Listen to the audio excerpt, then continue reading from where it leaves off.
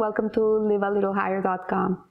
Today we continue learning Hovot HaLevavot, the book of Rabbi Bahia Ibn Pakuda, and we're in the chapter of the Gate of Self-Accounting. It's chapter 3 of the second book. And today Rabbi Pakuda is teaching us, he continues to teach us how to do our self-accounting. And he says that one should make a reckoning with himself of God's extraordinary favor to him in rousing him to his life source in both worlds through a noble, faithful Torah given to remove his blindness, wipe out his ignorance, enlighten his eyes, and draw him close to God's will. So he's saying that a person really needs to learn Torah. A person really needs to come and say, you know what? I'm lacking. I'm ignorant. I don't know what I should know. And we're never going to get to know everything because it's impossible. Knowledge is infinite and we're finite.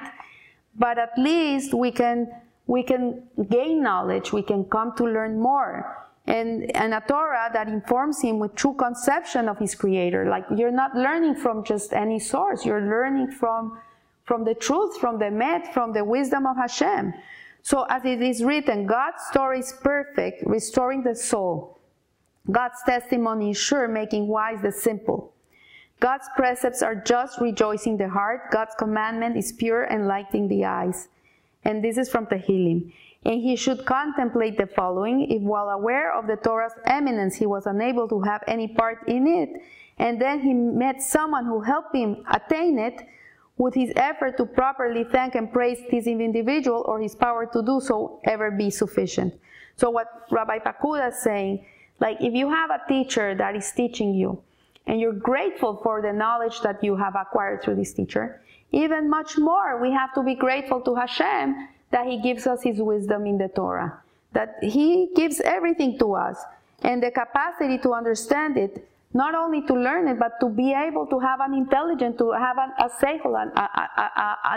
intellect that is able to learn and discern and comprehend. And the very least of what we owe him in the way of gratitude is to rush to adhere to his Torah. So the way that we thank Hashem, that we really show gratitude, is not only by learning it, but by keeping it.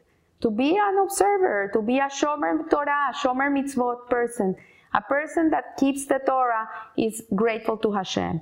So another point he gives us is one should make a personal accounting of his delay in coming to understand God's Torah and of his contentness with not grasping its contents. That one should think, okay, what is keeping me from learning? Why can't I learn? And he would not act this way in regard to a book that came to him from a human king. So if a person would receive a book from a human king, he would immediately take the book and spend a whole day reading that book. So why, when it comes to the King of Kings, people are so allergic to learning Torah? What's keeping them? Rather, he would focus his mind and concentrate all his thoughts in order to understand its meaning, and he would be greatly distressed until he understood what this living king wants to give him. We should feel the same way towards God. We should feel like, I'm not resting at peace until I understand what I'm trying to learn. So how much greater is its obligation to go far beyond this in order to understand the book of God, which is the source of life, is the tree of life that was in the Garden of Eden. There was a tree of knowledge and a tree of life. Tree of life is Torah, is Hashem. And so for it is the source of your life and long endurance. When you're learning Torah, you're embracing the king, and the king is embracing you. You're connecting to the wisdom of God. You're connecting to him. You're becoming one with him. This is why it's so powerful. So the other reflection is that a person should make an accounting when he senses in himself an inclination to rebel against the Creator and to break his covenant. He should reflect and meditate on all that he has perceived with his senses of the world's roots and branches, of its simple elements and complex beings, of that which is above and that which is below, how they all exist by God's word and keep his covenant. Has he ever seen any of them deviate from the restraining bond of God's service? rebel against his word or break his covenant, like a person should be discerning. He should look, the sun comes out every morning. The sun is not that one day he woke up and he says, you know what, today I don't want to shine. I want to go to sleep the whole day. This is not what the sun does. The sun comes out every morning, no matter what's going on in the world. He is faithful to Hashem. And the moon also is shining every night.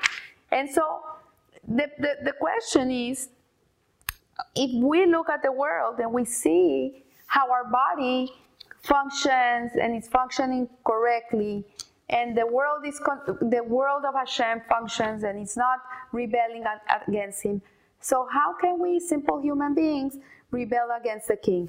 How can we ever say, okay, I'm going to do it my way and not his way? You're just a part of him in this world. You're a part of him. You're an extension of Hashem here. You come here to bring light to the world.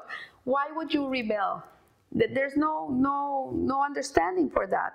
How then can a man not be ashamed to violate his Creator's covenant in a world that has not violated God's covenant? If the world itself maintains God's covenant, how can we go against God? And this is because Hashem gave us Behira. He gave us free will. He gave us free will because he wanted us to choose him from our own choosing, not because he imposes himself on us. But if we're able to look at the world and how it functions, and everything functions harmoniously and perfectly the way Hashem decrees it to function, then how much more we should be subservient and we should function the way that Hashem really made us to be.